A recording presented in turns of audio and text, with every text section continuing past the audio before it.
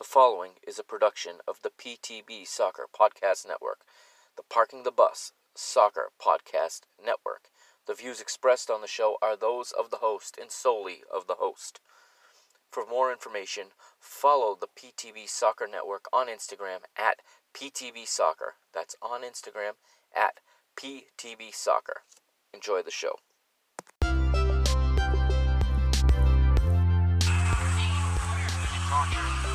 Team colours for Benfica this.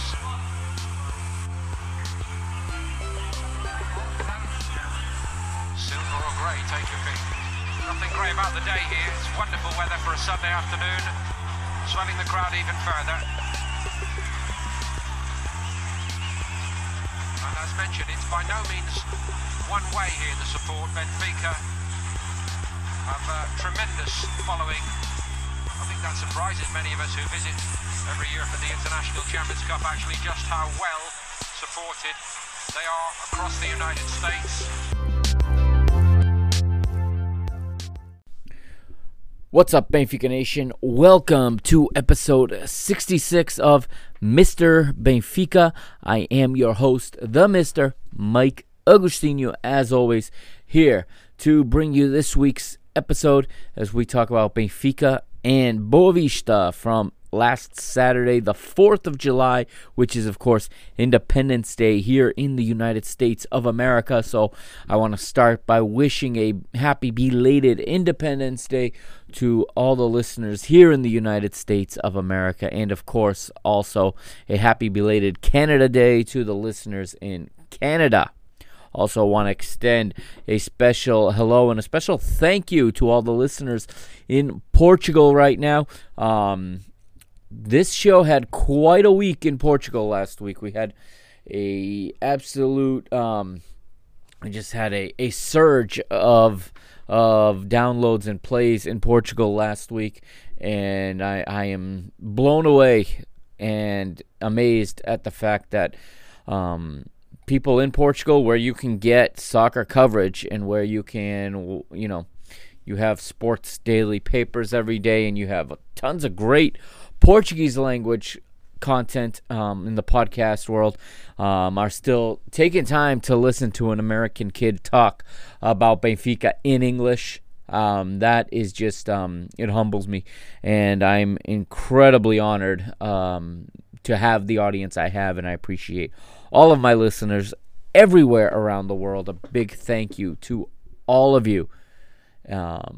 For those that don't know, we hit the charts last week. I don't normally look at charts. I do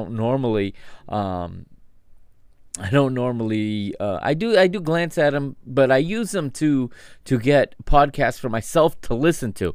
That's where a lot of the podcasts that are in my regular rotation, I found by looking up charts on the website Chartable, and to my amazement, I hadn't been on in a couple months, but on Sunday night, I found this podcast listed in the top 10, top 5 actually, of soccer podcasts in Portugal. So a big thank you to everyone in Portugal listening.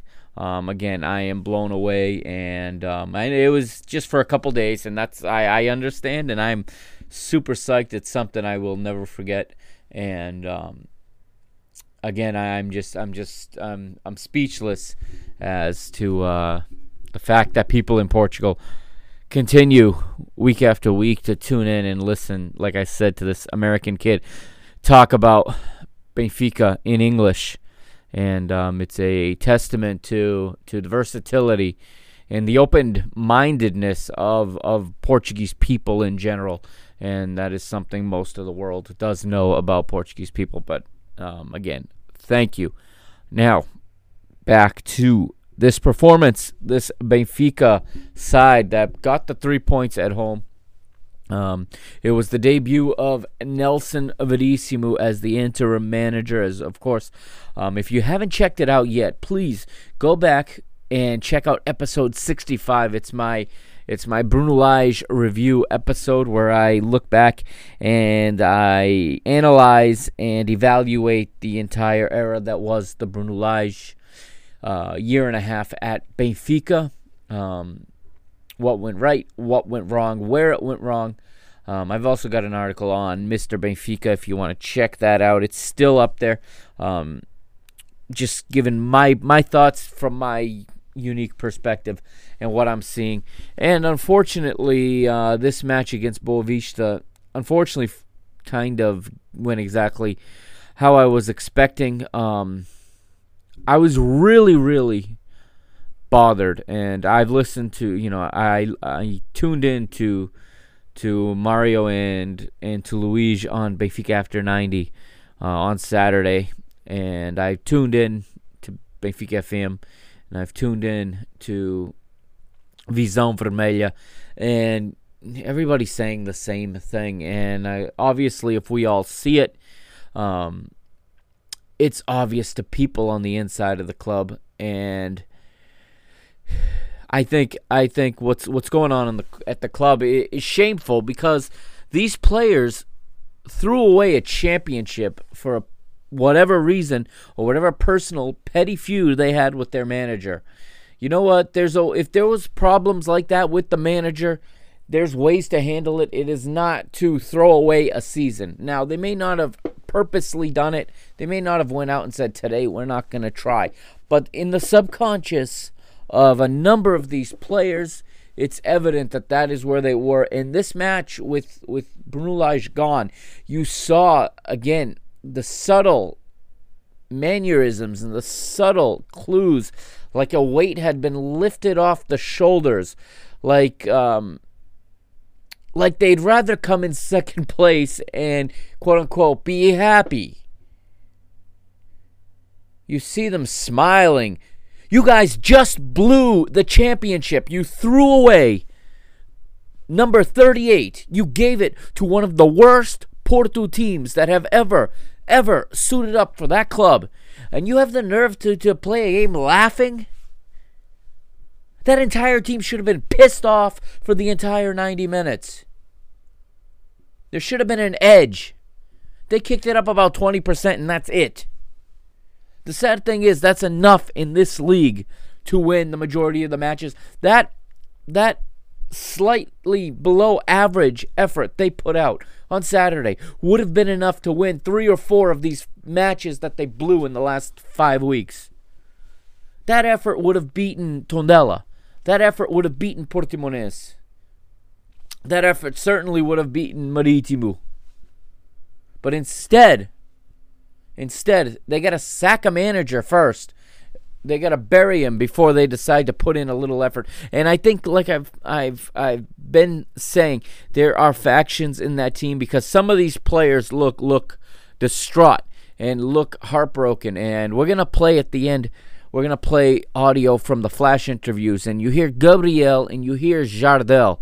And well, from the performance on the pitch, I was very suspicious as to why suddenly Gabriel was back to 2019 form from one week to the other. What changed? And I'm wondering, was he in on this? Did he have an issue with Lage? But then in his post game flash interview, he's talking about this was all the work of Lage today, and he left this here, and they just played in. And honestly, this team, if you didn't know Bruno Lage had left the club, you wouldn't have known from watching this match. They played identical to how they played under him. Verissimo did everything just about the same. Verissimo even started Seferovic for whatever reason. You got the league's top goal scorer, and he put him on the bench and started Seferovic. And Seferovic did what Seferovic does, and that is be offside and miss wide. He kept Chiquinho in the lineup. Chiquinho having himself a pretty good match. Kept Rafa out of the starting lineup. He made very few changes. Inserted Gabriel back in the lineup. He was suspended last game. But other than that, it was Gabriel on for Samaris, and that was it. And still, you see on the goal, you see Carlos Vinicius, who's been benched, laughing on the sideline.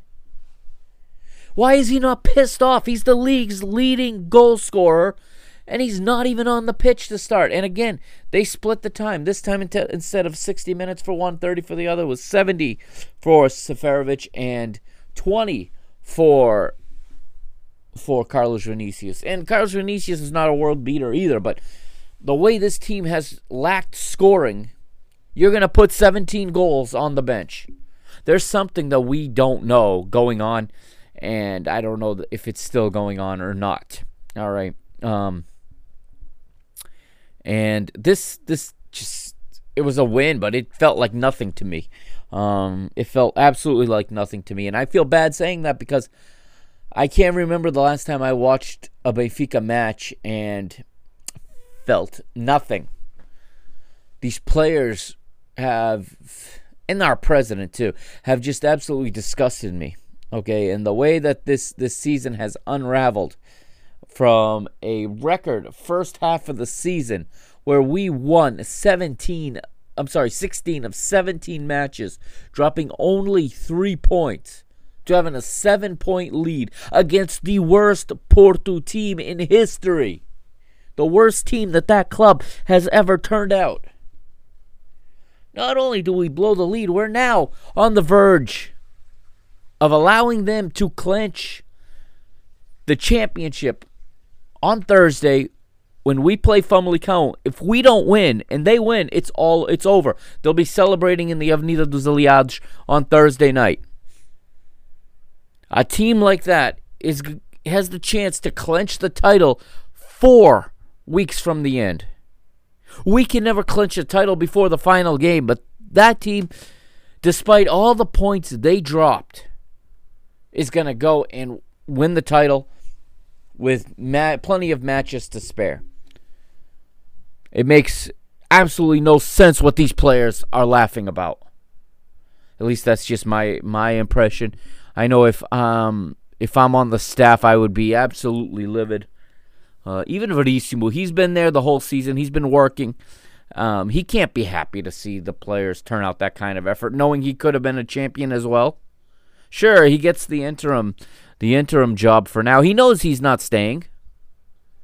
In fact, I'm starting to rethink my position, or I'm starting to rethink what I had originally stated about the next manager, because it seems like our president is hell-bent on bringing JJ back to this club at any expense, because our president knows that his time is winding down, and if he doesn't do something big, there's an actual chance he could find himself on the outside looking in after the October elections. And if the opposition candidates would just get together and figure out which one of them has the best chance to win and all get behind one, they'd have a real chance. That's just my perspective. That's just my personal opinion. But I have a lot of questions about this team. I have a lot of concern about the direction this team is going in. And yes, I want a manager that's going to come in and clean up this mess. And JJ is someone who is capable of that. But we're making, from what I'm hearing, and I'll talk about it in the news segment, a very, very large investment. And if it doesn't work, well, our neighbors tried this years ago. And if it doesn't work, we're going to be paying for years to come. I hope it works. He's a phenomenal manager. I have never said anything to the contrary. However, history is often not kind to managers who return to a previous place of employment. Otto Gloria, Bella Gutmann, Tony Eriksson, Camacho. These guys all had more than one stint at Benfica. I don't think any of them did better the second time around than they did the first. Eriksson comes the closest, at least to my mind.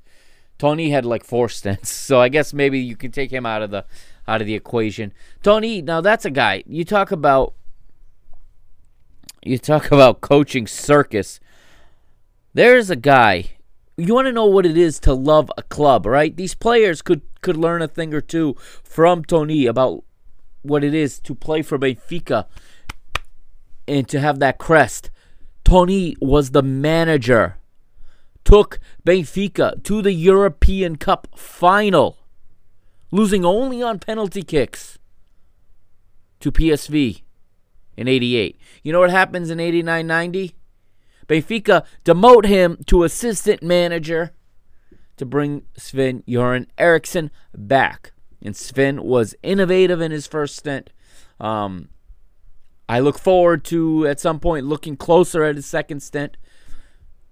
But you think anybody in this locker room today would have stuck around in Tony's shoes? Do you think any of them would have taken that? The man took them to the European Cup, today's Champions League final, to be demoted.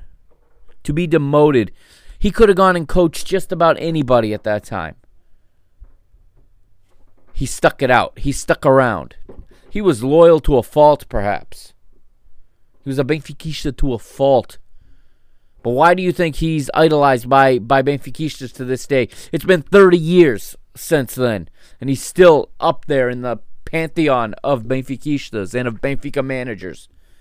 And guess what he did years later? He came back, managed again, won another league. He handled the turbulent Verão do Calor, the summer of fire, whatever you want to call it, the hot summer of 93, when half the team split. He held it under control. And these guys go ahead and burn a manager and want to laugh in the next match. That just rubs me the wrong way. That rubs me the wrong way as someone who holds very dear professionalism. I hold people, especially professionals, but I've held every player I ever coached to a level of professionalism at any level that he played. There was a level of professionalism that was expected. And to see these prima donnas and these overpaid crybabies who had everything taken care of them for the entire 3 months that this league was suspended. They had everything taken care of them. They had their meals delivered. They had their groceries bought. They had everything. And they come out and give a piss-poor effort through 5 matches, piss away the title, and then have the nerve to laugh. Have the nerve to laugh like that after the manager's been sent packing. After they buried a manager, whether they did it on purpose or not, they buried a manager with their horrible play. There's no manager in the world, I think, that could have come out of that. Not the way they played. Maybe they wouldn't have played that way for someone else, but there is no manager that could have survived what Bruno Lage just went through, not at Benfica. Anyway, we got the news on the other side. All right, this is Mr. Benfica. I am the Mr. Mike Agostinho.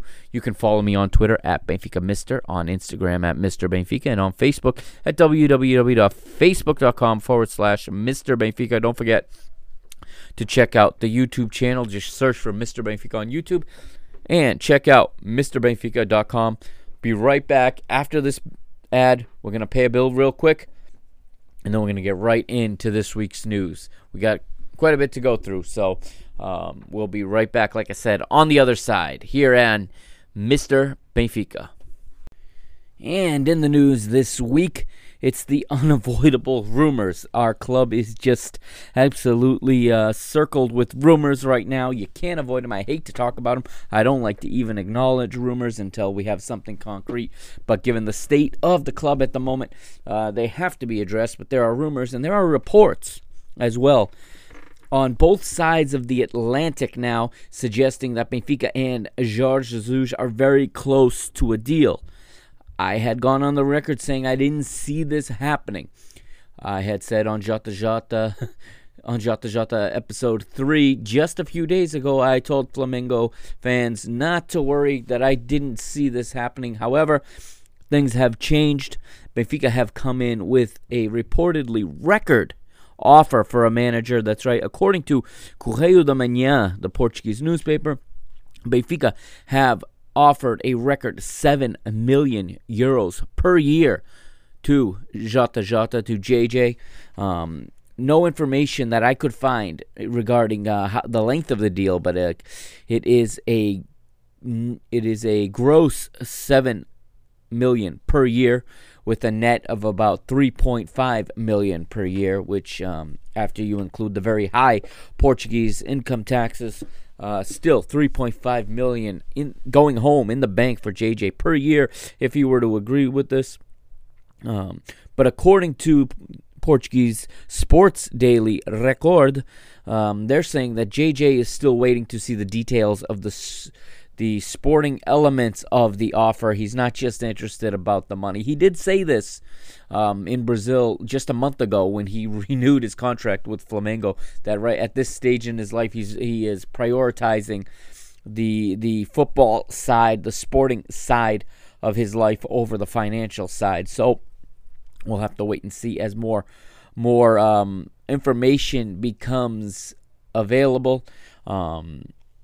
Despite recently renewing with Flamengo, like I said, he just re-signed until 2021 for 4 million per year. That is, of course, gross. The growing sentiment in South America and in Brazil right now is that the Brasileirão will not take place this season, that it could be canceled outright, or it could be postponed all the way to 2021, as well as there is a lot of doubt surrounding the remaining fixtures and the remaining rounds of the Copa Libertadores, which are the two focal points of JJ's goals in Brazil. He wants to win the Brasileirão again, and he wants to win the Copa Lib one more time, and he wants to give it another run at the World Club Cup.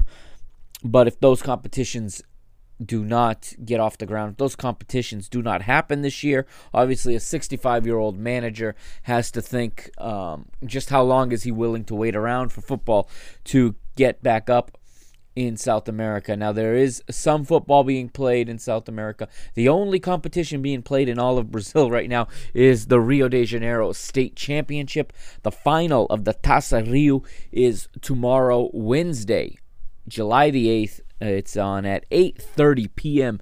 Eastern Time here in the United States, 5:30 p.m.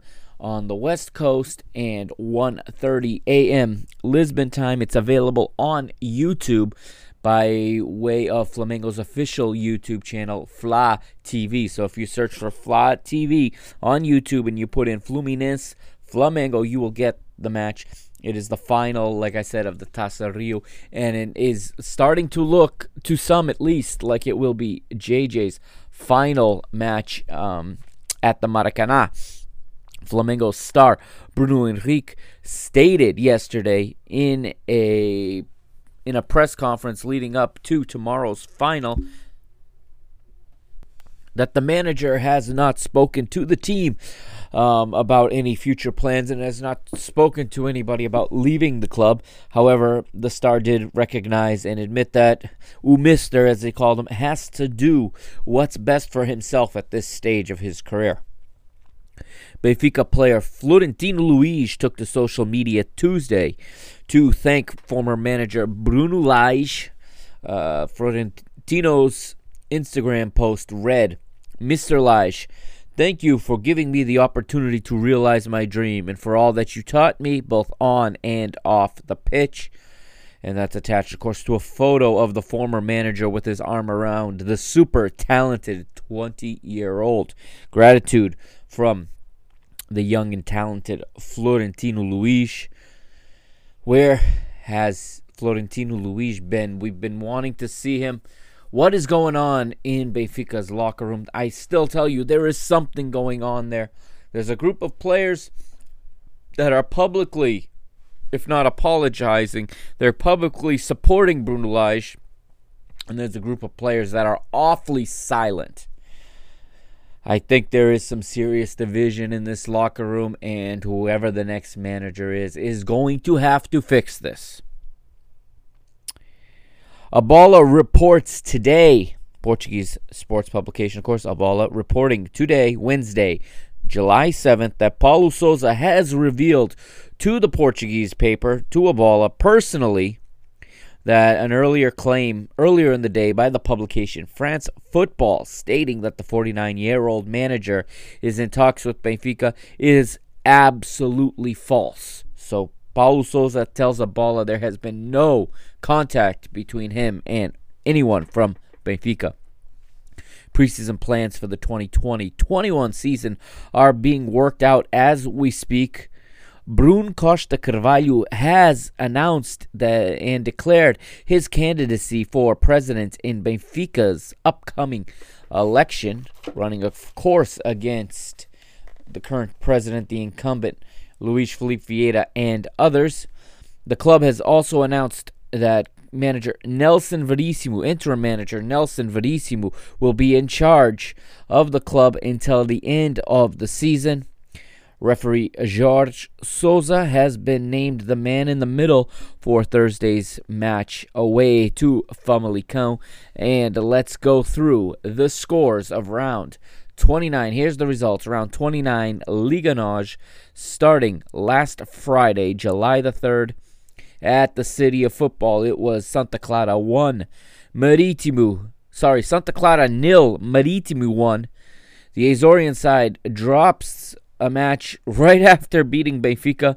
They were on top form, of course, but the team that had just beat Benfica, basically Benfica's last two opponents met up last Friday at the City of Football, and it was the Madeiran side beating the Azorian side 1-0. Saturday, July the 4th, Independence Day in the United States. In Portugal, it was football day, of course, and 4 matches on that day. Vitória Setúbal 2, Paços Ferreira 3, Portimonense 0, Vitória Guimarães 1, Benfica 3, Boa Vista 1, as we will talk about in this episode, and Sporting Braga 4, and the already relegated Desportivo das Aves 0. Sunday, July the 5th, Gil Vicente with a huge victory, 1-0 at home to Rio Ave, and Vitor Oliveira's men mathematically clinch their place in next year's Liga NOS. They are mathematically safe from relegation. Tondela 0, Famalicão 1. Famalicão pushing for 5th place and for a Europa League spot and making a serious push now. They are, of course, Benfica's next opponent. And unfortunately for all of us, Futebol Clube do Porto 5, Code City Blues, a.k.a. Belenenses SAD 0. And the round finished out on Monday with Moreirense 0, Sporting 0. All right, that was round 29. So on the other side, we're going to get into Benfica versus Boa Vista at the empty Estádio da Luz. And there's a lot to talk about, if not a lot to unravel here in this one. So we'll be right back here on Mr. Benfica.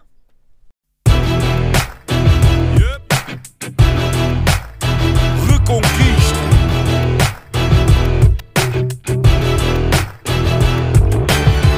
Passo a passo, o caminho é duro. Temos muita história, mas ainda mais futuro.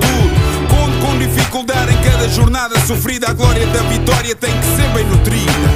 Na reconquista do que é nosso por direito, que eu não fico por fazer o que podia ter sido feito. Se queres a nossa força, sabes que estamos contigo. Em casa ou fora, nós somos o eterno abrigo. Sabes que estamos contigo. Nós somos o eterno abrigo. Ouve a nossa voz, o querer de todos nós. A fé que não se explica. Carrega Benfica, carrega Benfica. Ouve a nossa voz, o querer de todos nós. A fé que não se explica. Carrega Benfica, carrega Benfica.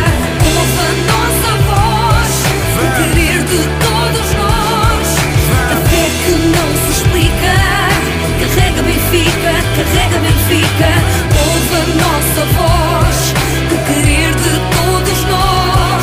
O querer de todos nós.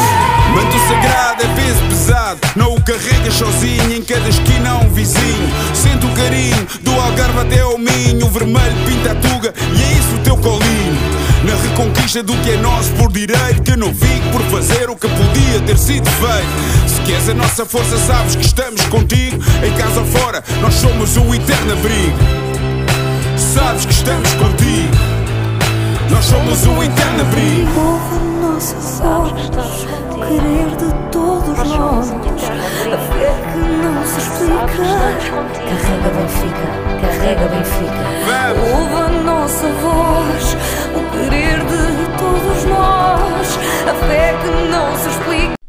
Welcome back to Mr. Benfica, episode 66, and we are at the Stadio da Luz now. It is the empty Stadio da Luz, and it's Saturday, July the 4th, Benfica versus Boa Vista. Benfica on the heels of a 2-game losing streak. Boa Vista, not that long ago, just a week or two ago, dropped a 4-0 result. Actually, it was last week, Boa Vista on the heels of a 4-0 thrashing from Porto with a 1-0 win over Santa Clara in between. Now, let's go to the lineups, beginning with the visitors. Boa Vista in goal. Elton Late, a name we're going to mention today, and a name that has been that for all intents and purposes has been mentioned as a Benfica signing as soon as the market opens. Elton Late, the goalkeeper for Boa Vista, and well, his goalkeeping would come into play. He did have a pretty good game all in all. However, there will be a moment there, and I am sure the Tripeiros are already calling that it was a favor for his future team, if that is in fact, if he is in fact going to be coming to Benfica in the near future. Have to wait and see. Boa Vista are playing 4-4-2. The right back is Caraca. The center back pairing Gustavo Dulanto and the ex-Portugal international, former Futebol Clube do Porto player Ricardo Costa. The left back is Marlon. In the midfield, they got Fernando Cardoso on the right side. Nwankwo Obiora in the center, along with Gustavo Sawyer, and Paulinho is the left-sided midfielder with a twin strike pair of Alberto Bueno and Cassiano. Benfica in their normal 4-4-2, very little change. Like I said, if you didn't know, if you didn't read any papers, if you didn't follow the team aside from watching the matches, you would not have noticed that there was a new manager, because this team lined up exactly as they have. The only change, again, of course, is a like-for-like change, and it is a 4-4-2. Odysseus Lacodimo in goal. The right back is Andre Almeida. The center back pair for this match is Ruben Dias and Jardel, and Nuno Tavares is the left back. Midfield, as always, Pizzi on the right side. The pair in the center of the park today is Julian Weigl and Gabriel, and Franco Cervi is the left-sided midfielder. Chiquinho partners with Haris Seferovic up front. So, in my rant at the top of the episode, I think I already said everything I needed to say about this starting lineup. Let's get right into the match then, and let's go to the ticker as we look in. In the first 10 minutes, I do have to say, it was all Boa Vista. Okay, it was all Boa Vista in the first 10 minutes, and this team looked even less motivated than I was expecting. I was expecting Benfica to come out flying, come out like they've just had all the pressure of winning the league removed from them, which in reality, that's exactly what has happened. They're under no pressure anymore, and I think what was great for them last year was that comeback came from a place in which they played with no pressure. They felt no pressure. They were so far behind that it was easy to just look one game at a time, one result at a time. And this year, when they got out to the big lead and then they started to slip, the pressure clearly got to them. as they did to the manager as well. And I've already driven home that point, and I spent a lot of episode 65 talking about the manager kind of coming apart at the seams. So again, Nelson Verissimo is the interim manager now. He's not to be confused with the referee in this match, Fabio Verissimo, who has a long history of just being horrible in Benfica matches, and I don't know why he still gets assigned Benfica matches, but he does. And he didn't have much to worry about in this one, as like we said, the first 10 minutes all Boa Vista. Benfica look just completely flat to start, and Elder Conduto, the commentator, says that just before swinging momentum, he does say that he gave a possession stat, and I don't remember the exact numbers, but Boa Vista was possessing by such a larger percentage that he said it's the inverse of what you would expect. Now, possession isn't everything, but if Benfica's sitting back and allowing Boa Vista to have the ball, we got bigger problems than I thought. But in the 12th minute, when all else fails, a little bit of luck comes up. Here's the sound on BTV. This is Elder Conduto with the call. 5 vezes campeão pelo Benfica, Jardel. Gabriel Alpelt. E vai o brasileiro. Já passou pela Juventus, na Sub-20. Para Sérgio. Nuno Tavares. Gabriel. Constrói agora o Benfica. Baixa toda a equipa do Boa Vista. Bola para André Almeida. Saiu o guarda-redes, não agarrou. Olha o Benfica com perigo. Almeida bateu. Está lá dentro. É golo. Golo. Benfica. Marca André Almeida. Aos 13 minutos. Aproveita a falha de Elton, que fica magoado e fatura pela 4ª vez neste campeonato. Primeiro ataque, primeiro remate, primeiro golo do Benfica. Não desistiu, André. So it's Benfica with the ball in possession, and Gabriel with his trademark long ball, long diagonal into the box. André Almeida doesn't get to it at first, and Elton Late gets there. However, he muffles it as it's in his hands, runs into André Almeida. I've seen Les called a foul before. I'm not saying this was a foul, certainly.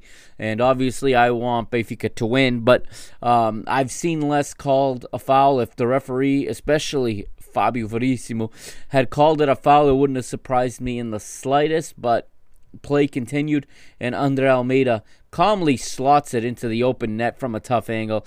And it's amazing how, of all players, it's him to score the first goal. And a player that I've really come to be very agitated with, very aggravated with, I should say, over the past couple weeks. And that effort he put in Madeira was absolutely embarrassing. And, of course, he gets the luck of all luck here, as literally a goal falls onto his feet. They give Gabriel the assist, which I thought was kind of being generous, considering the goalkeeper did actually have the ball in his hands and did muffle it before Almeida gets a foot on it and slides it into the open goal. But it is Benfica going ahead, undeservingly, if I might say, in the 12th minute. Now, I may be sounding overly negative right now. If I do apologize, but this was the first goal I have ever seen Benfica score where I had zero reaction to this goal. I had absolutely zero reaction. In fact, after about 2-3 second pause, I just started laughing. Like, of course, they get luck like this now. Now that we're 6 points behind, now we get this kind of luck. Where was this luck against Tondela when it was 0-0? Or against Portimonense when we needed a goal in stoppage time? No. We get it now when we're 6 points behind. Needless to say, slightly annoyed with this. And 6 minutes later, it would be another opportunity for Benfica. Seferovic with a left-footed shot from the left side of the box, saved in the bottom right corner by Elton Late. He had received that ball from Gabriel. later in the 18th minute, still less than a minute later, Weigl with an attempt blocked off of a corner kick that had been conceded by Late. The ball was cleared out, came as far as Weigl. He took a touch, tried to get a shot on, but it did go into a sea of black and white checkered jerseys, and it was blocked. 19th minute, 1 minute later, it's Chiquinho's turn. Right-footed shot from outside the box, but it was blocked by Ricardo Costa. Benfica now feeling a little bit more comfortable and starting to appear in the match, starting to play some football, if you will, and it's Weigl this time with a right-footed shot from outside the box, just a bit too high. He had a good effort here. He received that ball on a pass off of a corner from Andre Almeida. We move forward, and now we head to the 27th minute, and again, it's Late with another save. This time, it's Seferovic, a left-footed shot from the left side of the box, saved in the bottom left corner. Chiquinho playing the Swiss man into the attacking area, and his left-footed shot, however, unfortunately, is saved by potential future Benfica backup keeper. By the way, speaking of Benfica keepers and backups, did anybody see the tweet that Bruno Varela has been returned to Benfica? So not only do we have Odi, not only do we have Svilar and Zlobin, and supposedly Elton Late coming next season, we've also got Varela. Who is going to stop a team with 5 goalkeepers? Boy, Luis Felipe Vieira is building a squad, let me tell you. It's if somebody doesn't come into this club soon and start running it, look at what's coming down the road. I mean, granted, I know we're not going to keep 5 goalkeepers, but who knows with Vieira? He may think he can sell. He may overprice all of them and not be able to sell any of them. And, yeah, I don't know. But anyway, I digress. Back to the 28th. It's Andre Almeida now with a right-footed shot from a difficult angle on the right. He misses just to the right of the goalkeeper, and that was coming off a corner from Pizzi. 2 minutes later in the 30th, Benfica still piling on the opportunities. It's Chiquinho, right-footed shot from the center of the box, but it was right at Elton Late. But in the 30th, the persistence would pay off, and after starting so poorly in the first 10 minutes, Benfica had taken complete control, and they are rewarded in the 30th minute with a quite nice goal from a player who has not been playing well, and a player who has been receiving a lot of the criticism along with Andre Almeida. So the first 2 goals are scored by basically the 2 players that the fan base and a lot of the press are pointing the finger at for the collapse and for the demise of the locker room, or for the factions in the locker room. And it's another exquisite long diagonal ball from none other than my man Gabriel, and this time it is Pizzi getting on the end of it. Here's a listen. Here's how Elder Conduto called it on BTV. Elton Late já defendeu os remates de Seferovic 2 vezes. André Almeida e agora de Chiquinho. Depois do erro, aos 13 minutos, já se redimiu com 4 excelentes defesas. Este guarda-redes de grande qualidade e defesas de goleiro. Atenção a esta bola, pode ser perigoso. Golo! Golo!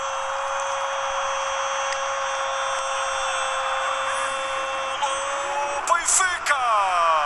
Marca de cabeça. Luís Miguel Afonso Fernandes Pizzi. So it is Pizzi from a nearly impossible angle on the header off another fantastic diagonal long ball by Gabriel. And Benfica now double their lead. It is 2-0 here in the 30th minute, and Benfica in complete control. We will fast forward just a little bit more, and we have the first booking of the match coming up in the 40th minute, and it is to Boavista's Cassiano, as he is shown the yellow card for a bad foul on Nuno Tavares. And then 1 minute later, Finally, the assist man in this one, the man who has suddenly revitalized, gets his own name on the score sheet. That's right, it's my man Gabriel getting on the score sheet in the 41st. Espaço enorme, ali tinha que ser Pizzi ou o André Almeida a fazer a diagonal para a bola entrar como entrou o Sérgio. Atenção a Gabriel, pode aparecer na carreira de tiro, tirou, é golo! Está lá dentro! A gol! Benfica! Gabriel! Tiro do meio da rua e aí está o terceiro golo do Benfica. Pontapé agora indefensável do pensador Gabriel, ele que já tinha marcado ao Boa Vista na primeira volta, chega ao golo com um pontapé de meia distância e apenas... Gabriel, with a thunderous left-footed effort from outside the box, buries it in the bottom left corner. He's assisted by Pizzi on the goal, and suddenly, Maestro Pizzi is back. Interesting. And Benfica go into the halftime team talk with a 3-0 lead. So, first half summary. Okay, first 10 minutes, horrible. Benfica were pushed back into their own end. They were being toyed with, if to be honest, with rotating passes and off-the-ball movement, and just completely being outplayed by Boa Vista. Benfica get a lucky goal from André Almeida, and everything switches. Benfica relax a little bit. They start to play the game. They start to move the ball. They get another from Pizzi, like I said, from a difficult angle. And then Gabriel makes it 3-0 right at the close of the half. And Benfica are cruising into halftime. And it looked like perhaps this was going to be one of those matches where Benfica opens up a huge lead. And we get an auténtica goleada, like we say in Portuguese. A blowout, if you will.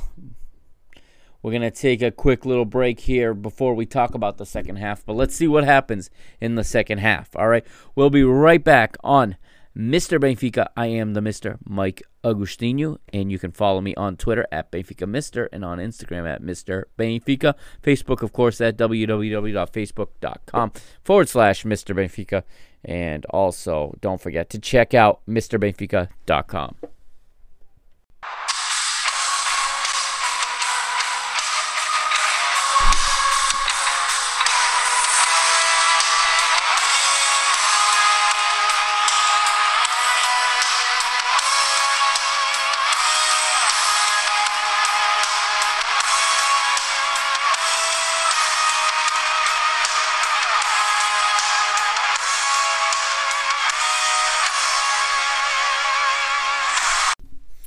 Welcome back to Mr. Benfica. We're in the second half of the match now as we look back.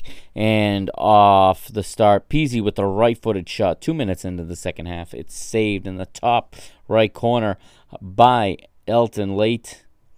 Ensuing corner kick, Pizzi delivers it, and Jardel gets his head on the end of it. And from the center of the box, he heads it, but it's high and wide to the left. Benfica, little by little, though, starts to take the foot off the gas. Unfortunately, they start to get comfortable. It starts to look like, they're comfortable with the 3-0 result. Another day is done. Give me my paycheck, because there's been a lot of talk about that among Benfica supporters. Give me my paycheck seems to be the attitude of this team. They're looking to get paid, and they're looking not to work too hard for it. A lot of us are saying the same thing, so you're not hearing anything from me. You haven't heard from anyone else if you're following all of the different content creators. If you're reading any of the independent commentators in coverage. If you're watching BTV after the matches, well, you might be surprised by what I'm saying because... well, let's just be honest. BTV has become the Vieirista propaganda wing. And I don't ever want to see Pedro Guerra on TV again, honestly. and then on top of it, it's poor quality because they're connecting through Skype, and the picture just kind of freezes, and the voice gets garbled. But honestly, I don't need anything from Pedro Guerra. Unfortunately, this week, Pedro Valido also made some unfortunate comments, and it just looks like, and I don't blame the talent, I blame Pedro Guerra because he's one of the producers and one of the program directors, I believe, at BTV, and he's got nothing good to provide to any type of content. But the other guys, Elder Kundut is doing his best. He's being fed lines that are just absolutely stupid. After Benfica scored that goal, after they'd been outplayed for the first 12 minutes of the match, right, he makes a comment, and I know this was fed into his ear because Elder Kundut is a good broadcaster. He's a good play-by-play man. And having done a little bit of amateur, television work, it was more of a live stream, but I've done color and I've done play-by-play a little bit, okay, in the USL here in the United States, the local 3rd and 4th division here in the United States. I've done it, and I also did a lot of this back in school. When I was in school, I did a lot of work in commentary, sports commentary. I at one time considered going into the field, and when you're watching a match or you're watching a game, you have a producer in your ear telling you to say certain things. Andre Almeida scores, and Elder Kundut comes out with 1 goal, 1 pass. 1 attempt, 1 shot, 1 goal, 100% efficiency from Benfica so far. And it was a comment that I don't believe came from him, because he's watching the match. He sees Benfica being outplayed. He sees the tide turns on let's be honest, a pretty lucky mishap by the opposing goalkeeper, who otherwise had a good match, but a very lucky mishap that changed the whole direction of the match. And that's a line that's fed to him by a Vieirista producer. And of course, when I first got BTV, there were programs. I remember Vitória de Patrimônio. There were, just old matches, coverage of things, stories, biography stories of other older footballers and Benfica legends. Now, all I'm getting is a Luis Felipe Vieira campaign slogan at every turn. We got to be told all the time how great our president is and how bad it was before him. Well, that's fine. He did what he had to do, and thank you. He goes in Benfica's history books as one of the greats. However, times have changed. It is 2020. It is not 2000. It's not 2001, 2003, or even 2010. Okay? He's been there too long. He's got too much power. If the big issue here, and I'm getting away from the match, and I apologize, but the big issue, if you look, everyone in a role at Benfica, in a leading role, is handpicked by him. He has himself surrounded with what else but yes men. He doesn't just select yes men to be the manager. I'm sorry, but I love Rui Costa. He's one of my idols, but clearly he's a yes man, because we have not heard a word from him throughout this debacle. We have not heard a word from him probably since he signed Pablo Aimar. That was the last time I think I heard from Rui Costa. And from the Eusebio Cup match he set up against his other former club, AC Milan. We hear very little from Rui Costa.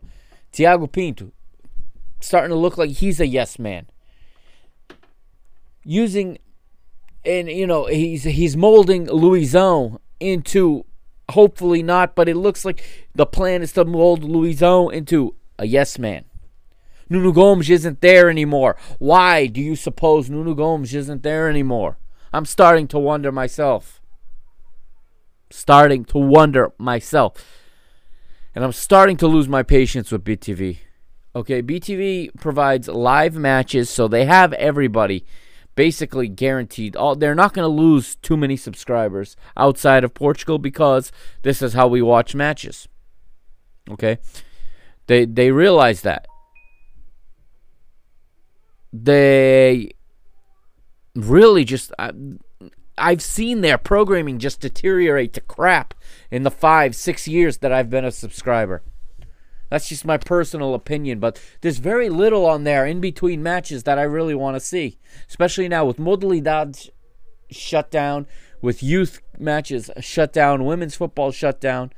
There's not much else to show me that's new. All you've got is these league matches and these talk shows in which they prop up the president. And honestly, this is why it's so important to have voices like Benfica Independent, like Mr. Benfica. I have a much smaller influence. I don't fool myself for a second. I'm not even speaking in their language. They'll never know who I am. But Benfica knows who Sergio Engracia is. Benfica knows who Nuno Picado is. Benfica knows who Felipe Inglês is. Okay?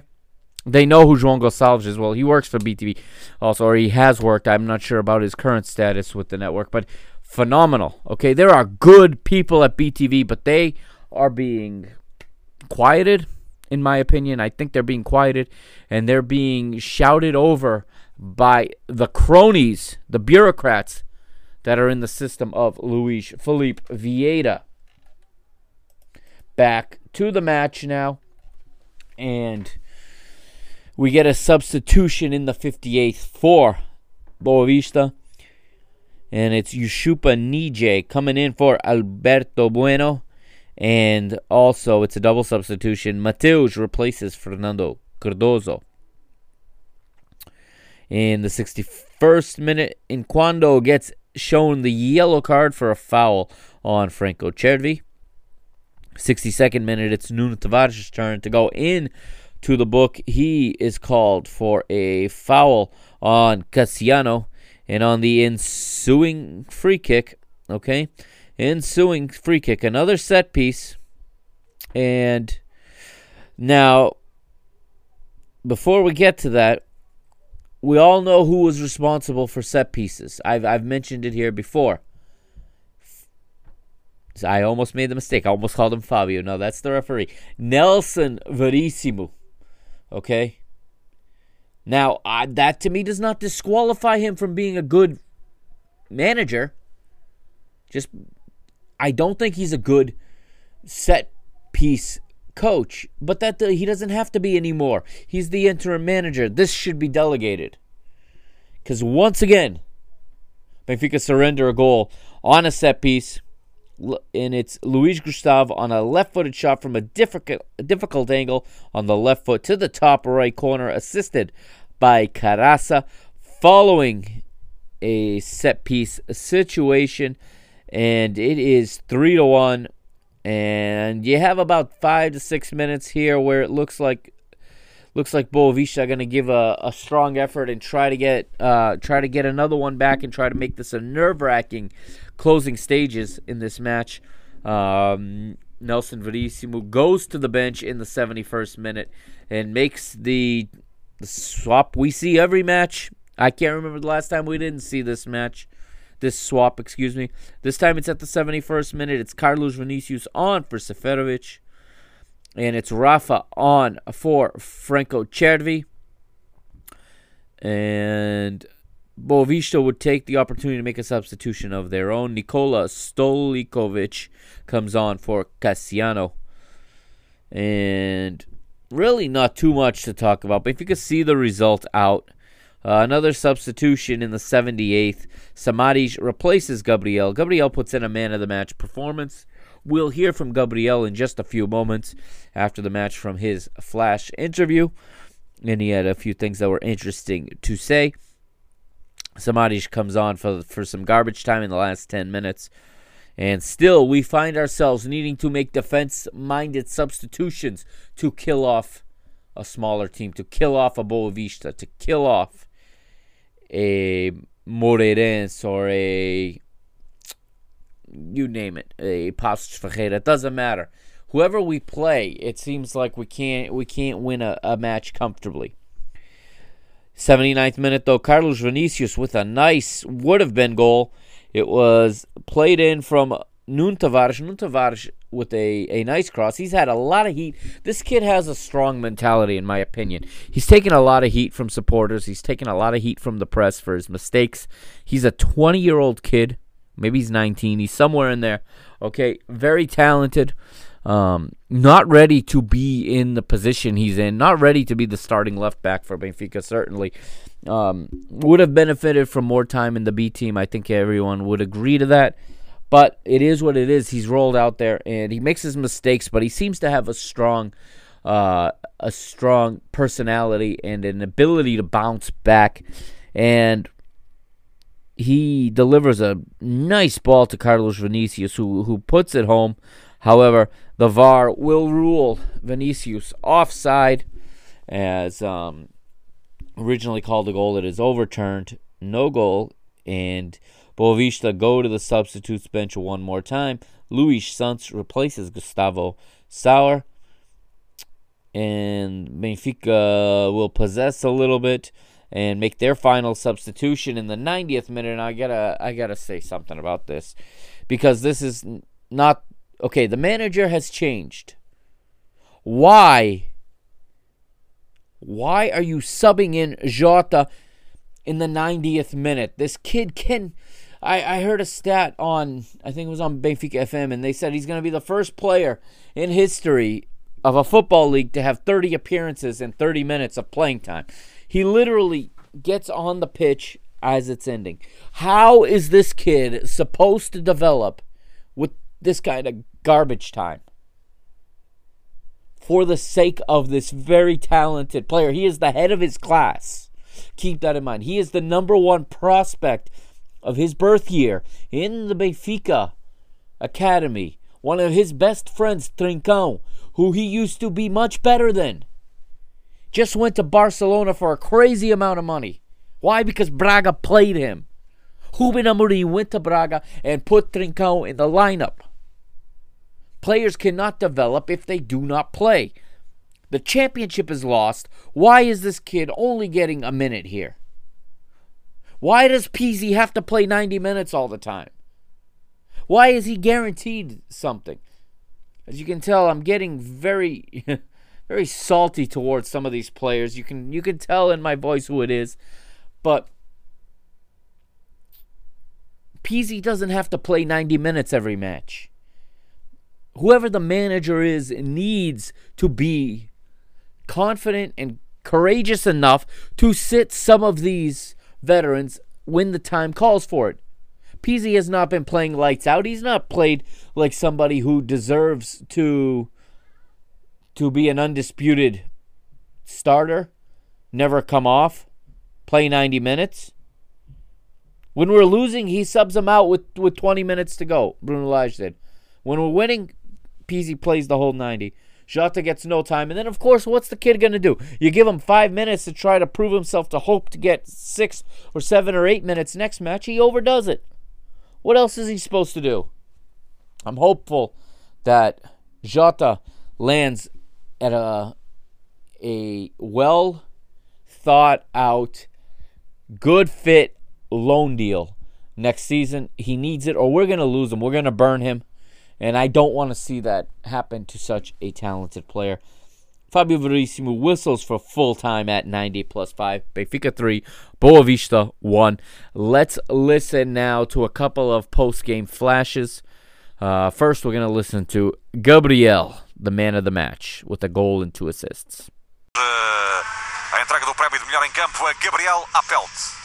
Vamos começar com Gabriel. Gabriel, qual é o significado de receber o prémio do Homem do Jogo? Acho que é um detalhe. Eu prezo muito pela equipe, né? Acho que todo mundo aqui tem consciência que o time, a força nossa é a união. Então acho que ser o melhor do jogo é bom, mas acho que o trabalho da equipe é mais importante do que um prêmio individual. E qual é a importância desta vitória neste novo ciclo que se abre aqui no Benfica? Eu acho que é uma fase que ninguém gosta de passar, né, no futebol, mas o trabalho que a gente apresentou hoje é aquilo que o Mister deixou e é isso. O que a gente apresentou nada mais é do que o trabalho do Mister. Muito bem, muito obrigado. As palavras. So Gabriel is the man of the match there, and you even heard Elder use his full name, Gabriel Apelt, which normally we know him as Gabriel Pires, but I believe his full name is Gabriel Apelt Pires or Gabriel Pires Apelt. You don't usually hear the surname used, but he kind of made a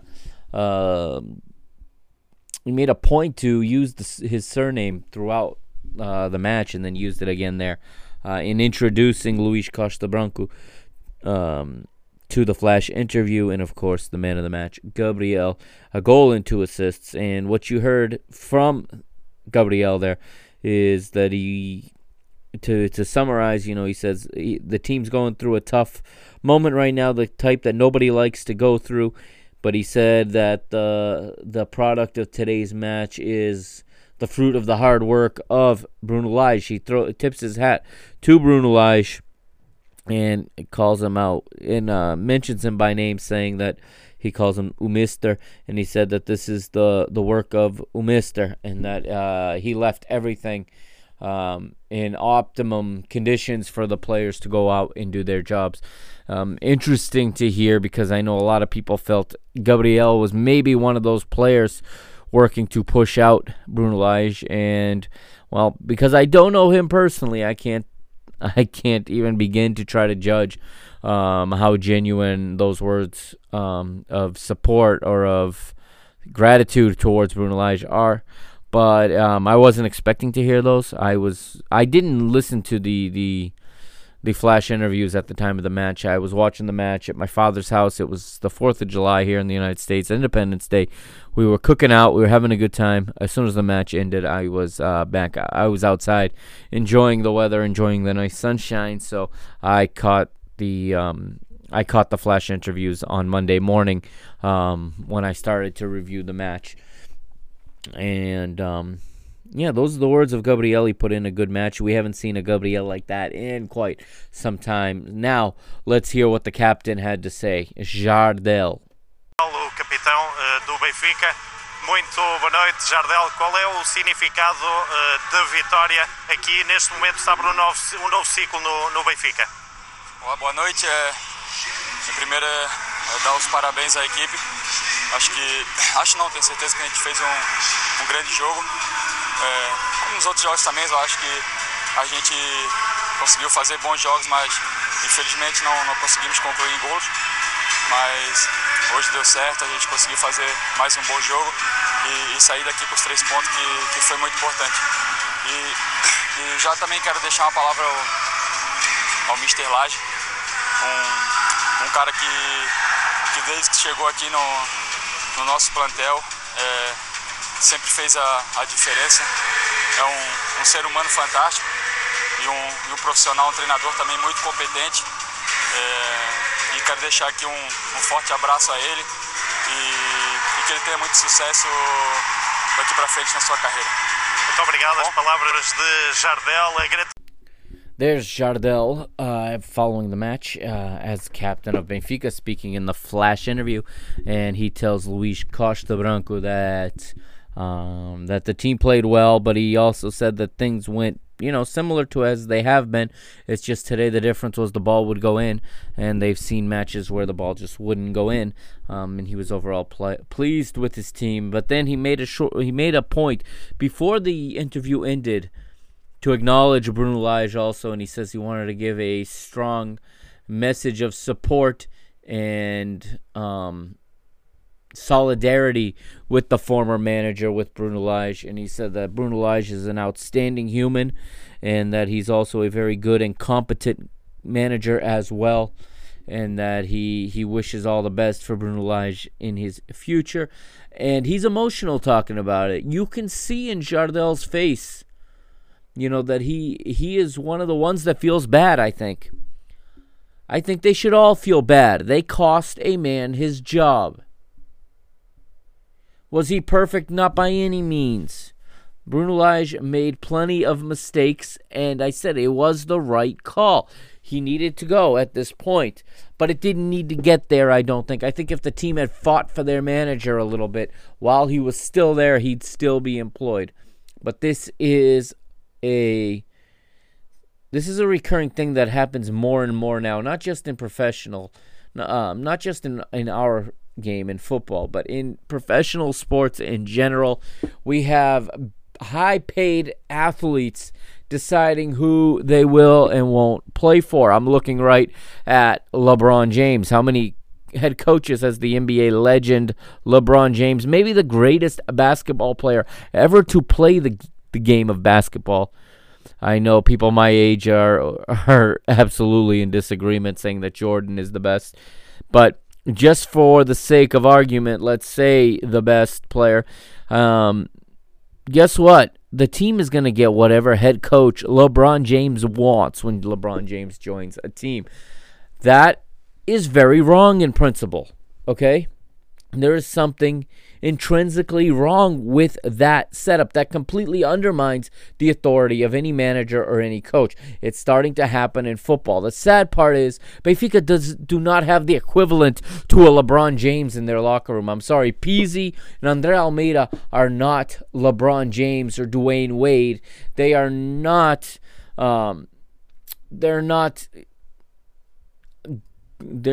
You name the sport in the equivalent. You get the point. They're not Ronaldo. They're not Messi. They're Pizzi, André Almeida, and anybody else in that locker room, for that matter, that thought that they were too good to play for a manager or thought that a manager was underqualified. Jardel there showing a lot of class, and I think you saw in his face as he was very emotional, and I think he seriously feels for the situation, and he's a fantastic Benfiquista. Maybe not the most outspoken of leaders, but just you can see sometimes when someone is an overall good person. He's not acting. That's how he is. And you can see why he would have bonded with the manager, saying that he's an outstanding human being. And what happens is good people tend to bond with each other, especially in tough situations. But it does leave him, in the Portuguese word is best used here, the word magoado, struck or bruised even from this situation. But let's go on. I've been on now. This episode's going well over an hour. We're approaching probably close to an hour and a half now. So let's go right to the goal point and go over that really quickly here. As we'll start with Boavista, Elton Leite in goal with a 6.1. Despite allowing 3 goals. Good rating for the Brazilian goalkeeper. Like I said, possibly our next backup. Or who knows, perhaps there's already a deal for Odie to go somewhere else. You never know with this president and with this board. Caraça, 5.6. Ricardo Costa, 5.4. Dulantu, 6.4, excuse me. Marlon, 5.5. Cardozo, 4.4. Bueno, 4.5. Obiora, 4.8. Paulinho, 4.3. Gustavo Sauer, Gustavo Sauer, 4.6. And Cassiano, 4.6 as well. Off the bench, Yusufa had a 5.5, Mateus 5.6, and Stoljkovic 4.9. Benfica, Flacodimo 5.6, Almeida 6.5, resurrects from the dead André Almeida. Ruben Dias 5.2, not his best outing. Jardel 5.5, Nuno Tavares 6.0, Franco Cervi 5.5, Gabriel with a man of the match performance of 8.8. And we'll talk a little bit about him before we go. Julian Weigl, a little bit down from what we're used to seeing from him. Still very competent at a 5.9. Pizzi, another resurrected one, 7.9. Chiquinho with a good outing of 7.5. He made a lot of runs into the right places. And, man, if he had the finishing touch, he would have had a hat trick in this match. If he had the finishing touch, he wouldn't be at Benfica. He does a lot of things right. But his finishing lets him down. Thinking of all the goals he could have had this year and all the opportunities that he earned for himself, really, with his off-the-ball work. Seferovic 5.2, and from the substitutes bench, Vinicius 4.9, Rafa 5.4, Samaris and Jota do not play long enough to get a rating. Let's go to the stats. Benfica 15 shots to 6 for Boavista. Benfica also with an expected goals of 1.3 to Boavista's 0.3. So according to the expected goals stat, the right team won, but it's a little bit closer than the scoreline indicates. Shots on goal, Benfica 9 to Boavista's 3. Shots on goal from inside the area, the same, 9 to 3. So all the shots on goal in this match were from inside the area. And I think Gabriel's goal that I said was from distance may have been from one with half a step inside the area. I thought it was outside, but the statistics say otherwise. The pass efficiency, 88% Benfica to 74% for Boavista. Duels won, Benfica 63 duels to 51. And also, before I get too far ahead, I skipped the vertical pass efficiency. So forward passes, Benfica 69% to Boavista's 50%. Fouls committed, 14 fouls for Benfica, committed to 15 for Boavista. Corners, Benfica with another 8 corners to Boavista's 3, and possession was a 2/3 majority to Benfica, 67% to Boavista's 33%. Let's move on now and talk about Gabriel for a minute, the man of the match with the 8.8 rating on the goal point scale. His heat map is, interestingly enough, almost all down the left center channel. A lot of it, within the first 10 to 15 meters after the center circle, after the midfield line, slightly to the left. Also, he has a hot zone in the defensive end down the left as well. Looks like he provided a lot of cover for Nuno Tavares in this match, as well as Franco Cervi. He had a goal and 2 assists. Actually, Goal Point only gave him 1 assist. On the television broadcast, they credited him with 2 assists, but of course, that's BTV. Passes for a shot. He set up 2 shots. Obviously, those were the 2 assists that BTV gave him. Long passes attempted, 12. Long passes connected, 9. That's a very good number. 4 dribbles attempted, 3 successful. 5 steals and 3 interceptions for my man Gabriel, as I used to call him. He hasn't been that in a long time, but shades of better times from Gabriel Pirjapelt. So that's going to do it here for episode 66. Although I will go through the standings. I forgot that last week. I was so angry about the result. Let's go through the standings really, really quickly here. So at the top of the table, of course, our rivals in blue and white Prison Stripes, they've got 73 points from 30 matches. We're 6 back in second with 67. Third is Sporting with 56. Fourth, now Braga, 53. As they are starting to distance themselves, although Sporting not yet clinched in third place. We are pretty close to being clinched in second place. We need, it looks like, another point or so in order to guarantee, as we're 12 points ahead with 4 matches to play. Braga is fourth, like we said, 53 points. Fifth is our next opponent, Famalicão, an opponent that gave us 2 absolutely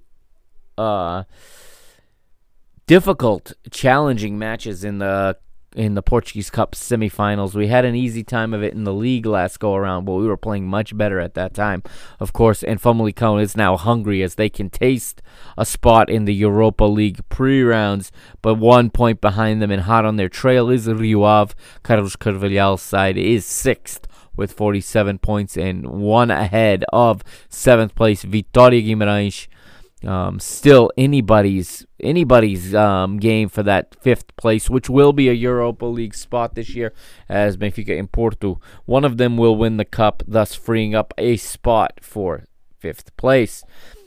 8th place is Moreirense on 39 points. 9th is Santa Clara.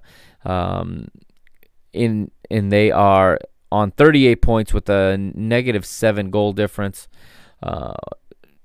Boavista also with 38 points and a -7 goal difference, but Santa Clara have scored 4 more goals. I'm not sure what the head-to-head is between those two teams, but and actually Boavista just beat Santa Clara last week, so I'm not sure who has that head-to-head because we don't see that until the season is over. 11th place is Gil Vicente on 36 points. Like I said, winners this week and now mathematically guaranteed to stay in the first division in the Liga NOS. Marítimo are up to 12th as they won again this week, I should say, over Santa Clara. They have 34 points on 30 matches, also with 34 on 30, but with a 5-goal worse goal difference. However, again, I don't know the head-to-head between Marítimo and Paços de Ferreira. Right now, Paços de Ferreira in 13th. Belenenses SAD in 14th with 31 points. 15th is Tondela with 30. Currently still 3 points clear of the bottom, or of the drop zone, I should say. Vitória Setúbal, also on 30 points, is 16th. They're 1 point above the drop zone on a -16 goal difference. And identical statistics, actually, to 17th place Portimonense in terms of goals for and against. Portimonense are 17th, 27 points.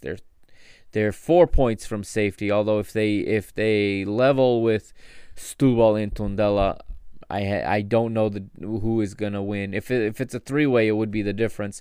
And right now they have the same exact goal difference of -16 as Setúbal. Portimonense with 24 goals for, 40 against, just the same as Setúbal. And already relegated, Desportivo das Aves is 18th on 14 points. The top goal scorer is still Carlos Vinicius. He's got 17 goals, if I'm not mistaken. And Pizzi still leads the league in assists. We'll talk more about stats as we get closer to the end of the season. And only 4 matches left to play, and then the cup final. So we're getting close to the end of season 2 here on Mr. Benfica. It has been a long one, though. Let me tell you, it has certainly been a long season 2. As we began this season, I recorded the first episode of this quote-unquote season probably over a year ago. I'm pulling it up right now to give you the exact date. Not that it's really that important, but in the interest of curiosity, the season 2 premiere was episode 19, I believe. And it was episode 20 on July the 17th. So we are 10 days away from from this season being one entire calendar year long. So that'll do it for this one. That'll do it for episode 66. We'll be back on the weekend talking about the upcoming match with Famalicão. It's going to be a tough one. Of course, they're fighting for Europe. They can taste it. We're fighting for our lives to extend or delay the Porto's party one more week. That match kicks off on Thursday, and it's, I believe, at 4:15 p.m. time here on the East Coast of the United States, 1:15 West Coast, and 9:15 in Portugal. It's going to be a very tough match for Benfica. I think Famalicão are on form, and in these empty stadium matches, Benfica really miss the fans. It's a lame excuse, but unless they're super motivated, they do get sluggish. All right, just a quick programming note before I sign off. Thank you to everyone who has checked out some of the bonus content I have posted. I got an extra episode of Jota Jota Carioca. Like I said, something tells me that Jota Jota Carioca will be coming to an end soon. I'm starting to come around, and it's starting to look to me like he's on his way to Benfica unless something changes drastically in the coming days. I got another one dropping Thursday is the plan right now, to record that on Thursday before Benfica's match, to have a Jota Jota episode come down on Thursday. And also tomorrow the plan is to record a Mr. Portugal episode. It's been over a year, and I'm going to start my mini series, or I should say my multi-episode review of Euro 84, the very first time Portugal were in the final phase, the group stages of a European Championship, and it was the beginning of a great run that runs to this day of Portugal in European Championships. And also thank you to everyone who checked out the episode of the Parking the Bus podcast that I posted on this feed earlier today. Just trying to get a little bit more exposure to my other projects. I don't expect everybody to like them. I don't expect everybody to be that interested on. After all, this is a Benfica channel, and this is a very specific crowd I am talking to.